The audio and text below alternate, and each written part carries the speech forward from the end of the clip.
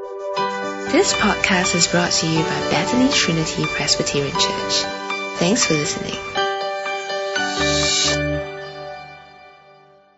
John 12:20-26. The responsive reading has given us the context that we need. And Jesus is entering Jerusalem. And he is being hailed as the King of Israel. Now the crowd that hails him as King sees him as a king who will come, who will establish his rule, who will come and defeat his enemies and will free God's people from Roman oppression. That's how they see this king that has come. And as the crowds flock to him because of the Lazarus miracle being made known, the jealous Pharisees, they speak and they say, look how the whole world has gone after him. And what they mean by the whole world is, all these people, which at that time would just be Jews. But then because they are jealous, they say, so many people going after him. And so they say the whole world has gone after him. But in their jealousy, they are speaking more than they know.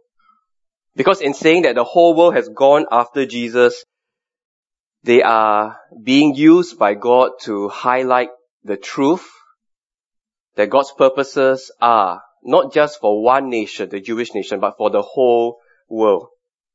And we see that right at the beginning of the Bible, when God made that promise to Abraham. Right? He said to Abraham, through you, all peoples, all nations of the world will be blessed. So God's purposes right from the beginning was for the whole world, for all peoples, all nations. And at the end of the Bible, in Revelation, John's vision in Revelation 7 shows us that God's purposes will be fulfilled. Because John sees a great multitude that no one could count.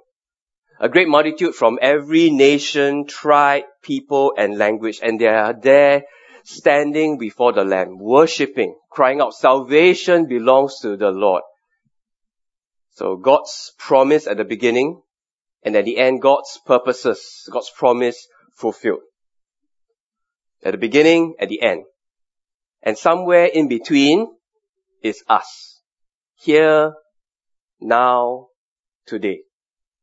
And this passage in John 12:20-26 will help us answer the question, in between God's promise and the fulfillment of his promises right at the end. Where we are, who we are now, today, what are we supposed to do? So this passage will answer that question for us. So please join me as I pray and ask God to help us. Father, we need your help. We humbly come acknowledging that apart from you working, this will just be words on a page. This will just be sound waves rushing by our ears. Only you can make us see. Only you can shine the light of your truth into our hearts. And so we pray, please, teach us that we may know. Help us know that we may live. Help us live for your glory, we pray. Amen. You can see the outline in your bulletin. And the first point is the whole world. And as we've said, God's purposes are for the whole world. And when I say the whole world, I don't mean that everyone will be saved, but rather that God's invitation, God's salvation goes out to everyone, all peoples, all nations, without distinction. You don't have to be an elite person or from a certain family or from a certain lineage. It goes out without distinction. God so loved the world that he gave his one and only Son. Now I just want us at the beginning of this talk to remember that. To be aware that God is a God who saves. And my most recent encounter of this was with Yong Kiet's father.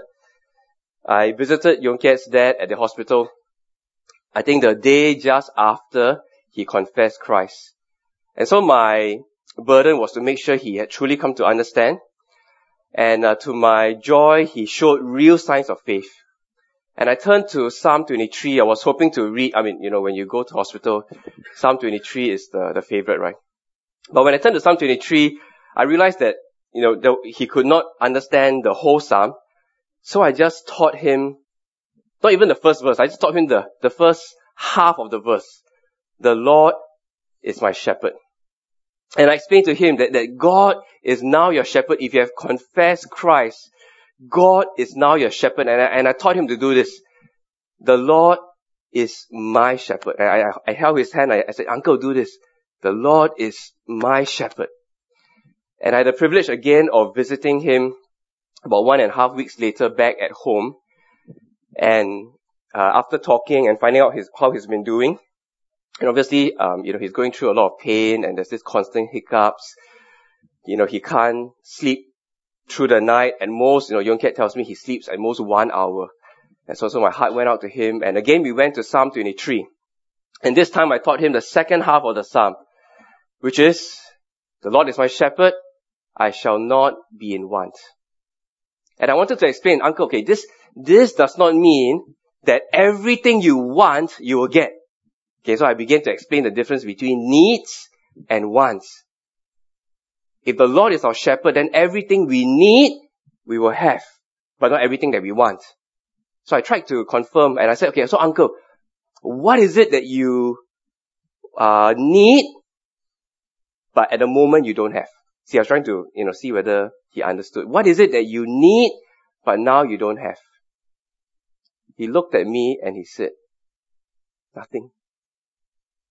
See, remember, this is a man who is going through so much pain, who is having trouble sleeping at night, and he heard my question, and he said nothing. And I was just filled with so much joy, because before my eyes was evidence of a God who saves, God's hand at work saving this man.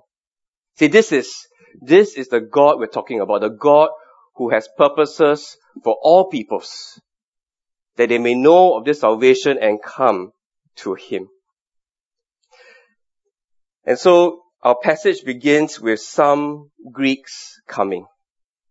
Now, what is the connection between the Pharisees, in one sense saying and prophesying, oh, the whole world is going after him?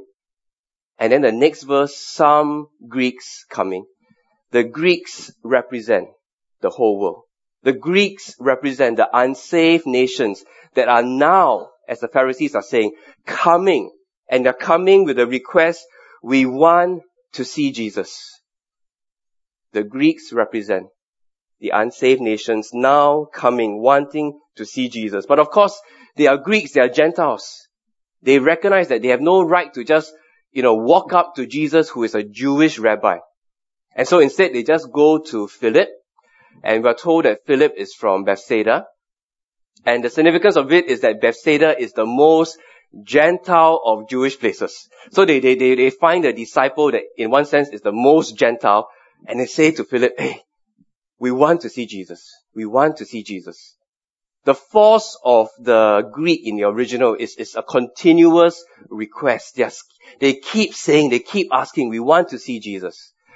And Philip goes and asks Andrew, and they both approach Jesus. And this moment is a significant moment in the life of Jesus. Because you see, verse 23, the hour has come for the Son of Man to be glorified. Now, throughout John's Gospel, we have been told about this hour right from chapter 2, where Jesus, was at the wedding in Cana, and then his mother came to him the request, but Jesus said, oh, woman, my hour has not yet come. So immediately from the beginning, we are introduced to this concept of the hour. And throughout the Gospel, at certain points we are told, they tried to seize him, but they couldn't. Why? Because his hour had not yet come. And so this hour had not yet come, until we reach this point. This significant moment in the life of Jesus when the Greeks, who represent the unsaved nations, come and want to see Jesus. That is the trigger for Jesus to declare, now the hour has come. And it is the hour of the Son of Man's glorification. Now, what does it mean for the Son of Man to be glorified? Now, in John's Gospel, for the Son of Man to be glorified, for God to be glorified, is that we come to understand, we see more clearly just who this Jesus is. It's not adding something to God, adding something to Jesus, but seeing Him more clearly. And in John's Gospel, it is seeing Him most clearly on the cross. It is at the cross that we see Jesus most clearly. So the glorification of the Son of Man is not just the thing that happens after the cross. He goes down to His death, He suffers for us, but after the cross, He's resurrected, He's lifted, He's glorified. No. In John's Gospel, it is at the cross, in that shame, in that suffering, that the Son of Man is glorified, that we see Him most clearly for who He is, that He is this type of King. And so it is a significant moment in the life of Jesus. You try and picture the scene in your head. These Greeks coming, they want to see Jesus, and then Jesus making this declaration that the whole gospel has been rushing towards. What is this hour? When is this hour coming? And so at this hour that has now come, Jesus speaks. Jesus responds to the request of the Greeks wanting to see Him. But notice how He responds. His response is not to the Greeks directly. His response is to the disciples. He says, "Very truly I tell you." Now the you there is not you, the Greeks, but I tell you, my disciples, I tell you, unless a kernel of wheat falls to the ground and dies, it remains only a single seed. Now what is happening is that Jesus is telling His disciples what He must do. What He must do, what must happen to Him if salvation is to come to the nations. And verse 24, Jesus gives that illustration of that seed. The seed, in one sense, that has two ways to live. The seed that could choose to remain shiny and hard, but left on a shelf. But if it does that, it benefits no one. But the seed that chooses instead to be planted into the ground. What happens when it is planted into the ground is that it will be shattered. The outer shell will be shattered. It will die as a seed. But because it dies, it will have life. It will bear fruit. It will bear a great crop. It will have many more seeds. So unambiguously, Jesus is teaching that for life, for salvation to come to the nations, He cannot be a seed that's left on a shelf. Dry, shiny. No, He must be planted into the ground and die, face death, so that life can come to the nations. You see, you just imagine, where would you be if Jesus had chosen to remain loving His life like a seed on a shelf, protecting Himself? Because of all the people in the world, Jesus is the only one who, because He had never sinned, did not deserve death. I mean, He was the one who was in the embrace and bosom of the Father. He enjoyed the intimacy with God the Father. He had the best view of the universe. Right? But He came down and He chose to go to His death so that as the seed that is planted to the ground that dies, there can be life, there can be fruit, there can be a harvest of the nations. And so this is Jesus' response. As the Greeks come to Him, He teaches His disciples what He must do. But He does not stop there. Because He also teaches them what His followers must do. Not just what must happen to Him. Not just what He must do. But what must happen to all who follow Him. What all who follow Him must do if salvation is to come to the nations. Look at verse 25. Anyone who loves their life will lose it, while anyone who hates their life in this world will keep it for eternal life. Whoever serves me must follow me, and where I am, my servant also will be. You see, these verses make it clear that it is not just Jesus who faces that two ways to live, to be a seed left on a shelf, or to be a seed that goes planted into the ground, dies, and becomes fruitful. No, it also applies to all who follow him. His followers too have two ways to live. Will we choose to live a life as a single seed? Loving our lives, protecting ourselves. Will we choose to just use our time, our energy, our opportunities and resources to use all those things to doing what's best for me?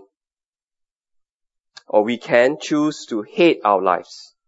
And when Jesus says hate our lives, he doesn't mean, I hate my nose, I hate my kids, or I hate my house, I hate my job. No, he doesn't mean that. Hate is the opposite of love. And what Jesus means here is instead of loving and protecting and having our lives be the main and only focus, it is to hate. It is to, instead of focusing on our lives, preferring something else. That our lives are used to serve a greater purpose and good. Which means using our time, energy, opportunity, resources to doing what's best for God's glory, for the kingdom of God, for the advance of the gospel. Now, George Mueller, some of you know that name.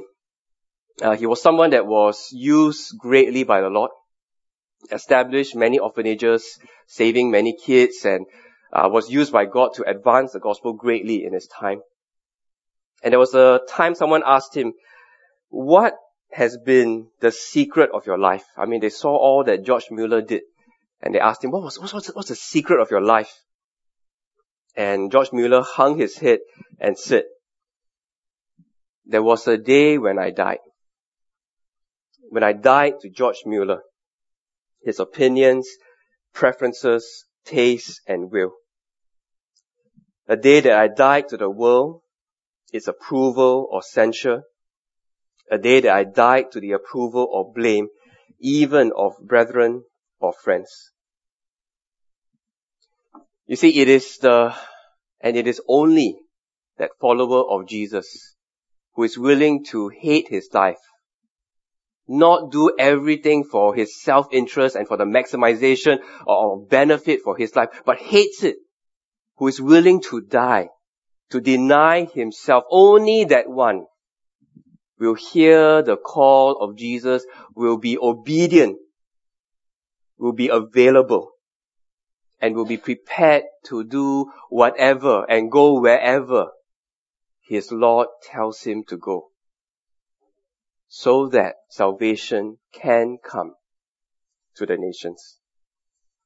You see, remember, Jesus is teaching what must happen to him and what must happen to his disciples if out of that death, then can that life come for the nations. Jesus must die. He must die, and his is a unique death.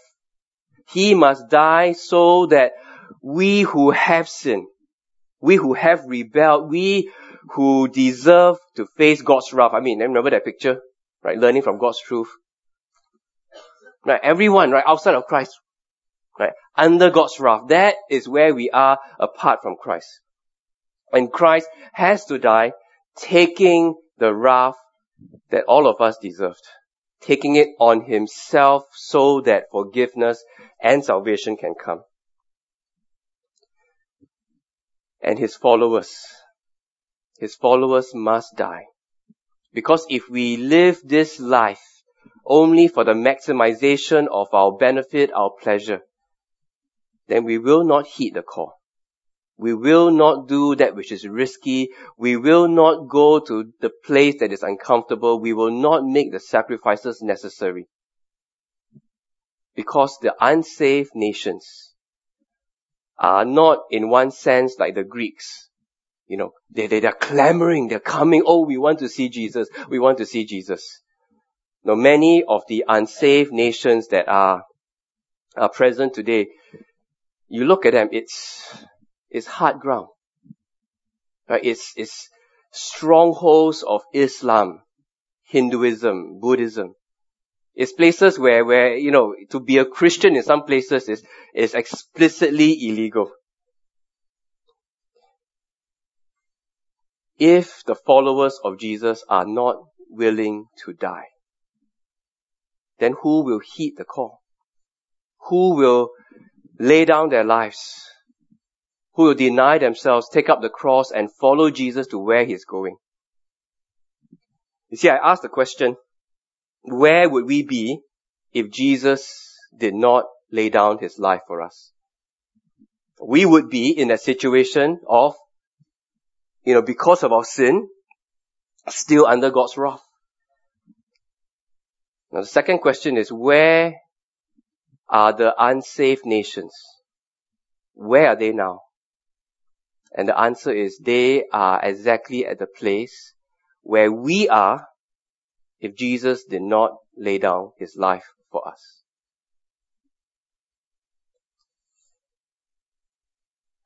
But you may say, yes, I follow Jesus. I come to church, I serve Him where I can, but I don't think I'm called to the mission. And my plea with you is, please don't say that. Please don't think that. Because this concept of, some of us are called to the mission and some of us are not, is not a biblical concept. No, I think this concept of some are called, some are not, is something invented by the enemy. Something invented by the enemy, something invented by lukewarm Christians. So that we can pretend to be a Christian and not lay down our lives. But there is no such thing. The follower of Jesus must follow Him. The follower of Jesus must deny himself, take up the cross, and go where his Lord is going. We are all called. Between the promise made to Abraham and the fulfillment of that promise where all the nations, from every people, every tribe, every language standing there between these things is us, and before us is that Lord who clearly made the Great Commission. Go and make disciples of all the nations. We are all called. And obviously it is different for different people. Not everyone physically goes cross-culturally, but all of us who are followers, we are all called. You mean different things for different people. For some of us, it will mean giving lots of money. Others of us, it means devoting ourselves to prayer. Not just praying when someone says, okay, let's pray for Tajikistan or something like that. No, but you have devoted yourself to pray for a particular group of a particular nation. Others of us, it really means going.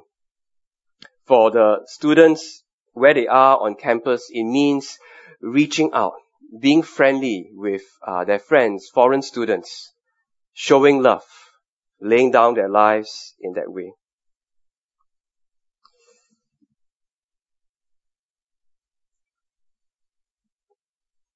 It is not an easy road. And that's why Jesus tells us, gives us the promise. So here, verse 24, here the promise Jesus makes. Very truly I tell you, unless a kernel of wheat falls to the ground and dies, it remains only a single seed. But listen to the promise. But if it dies, it produces many seeds. It will not be a waste. Your life that you make available to God, your life that you're willing to lose for the sake of the gospel, for the sake of the fame of His name, it will not be a waste. Yes, people around you might say, hey, why you choose to do that? Why you uproot your family and go to that country? I mean, it's insane to them. But it will not be a waste because it will bear much fruit. I remember the first time in my life as a young Christian, I learned this lesson. I had just finished reading the story of Jim Elliot and his 4 friends. Obviously, you should put 2 and 2 together and realize that Jim Elliot had a big impact on my life. That's why I named my firstborn after him. So anyway, I just finished reading the story of Jim Elliot. And as you know, the story is, the 5 of them, they went to Ecuador trying to reach this tribe. And the first attempt was successful, but the second attempt, the tribesmen got very suspicious. And to save themselves, they speared all 5 missionaries to death. And so I remember I was lying in bed. I was just thinking, why did this happen? Because all 5 of them, they were like cream of the crop in that context. So Jim Elliot himself was, college president, president of the student union. He was, represented his university in wrestling. He was good looking. He was good at his studies. But he left all that, went to some tribal village, and at the ripe old age of 29, I lost his life. I was just lying in bed. I was just thinking, why did God allow that? I mean, it was such a waste. And then I remember the moment it hit me, that it was not a waste. And I was so overcome with realization that I jumped out of bed, I grabbed for my journal, and I began journaling. And I remember the tears just coming down from my face because I realized his was not a life that was lived in vain, that was wasted. Because of his life, there were so many who responded to the call to follow Jesus to the mission field.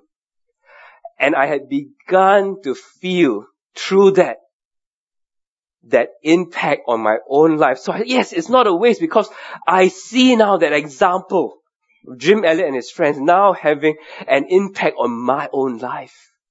So it's not a waste. That is the promise Jesus makes to you. Second promise he makes, verse 25. He says, whoever hates their life in this world will keep it for eternal life. Whoever hates will keep it. But there is the other side to the promise, which is whoever loves, you will lose it. So in the end, there is not 2 ways to live for the follower of Jesus. If we are followers, if you are the whoever that wants to follow Jesus, and the whoever is not, some great pastor, some great missionary, but I'm just an ordinary Christian. No, the whoever is whoever who wants to follow. This is the promise. You want to have eternal life. You must hate your life now. You cannot live for yourself now. Because Jesus did not come and give his life so that you can continue living yours. He came to give his life so that you can live for him, and in living for him, truly experience life and have eternal life. And the third promise in verse 26. My Father will honor the one who serves me. Do not live now for the temporary adulation and honor of all that the world gives. Live in such a way for the one whose honor of you will never fade. So the Greeks came, and the Greeks made a continuous request. We want to see Jesus. Do you see Jesus? Do you see where he has gone? I mean, this is the thing that I've been praying for myself and for you, that we would see where Jesus has gone. That this is the Jesus who has gone to the cross. We follow a crucified Lord. And if He has gone there and we are about following Him, then that is where our life must be as well. Taking up our cross, following Him, being poured out for the life of the nations. May God help us. Amen. Thanks for listening to this podcast brought to you by Bethany Trinity Presbyterian Church. For more information, visit us online at busypc.sg.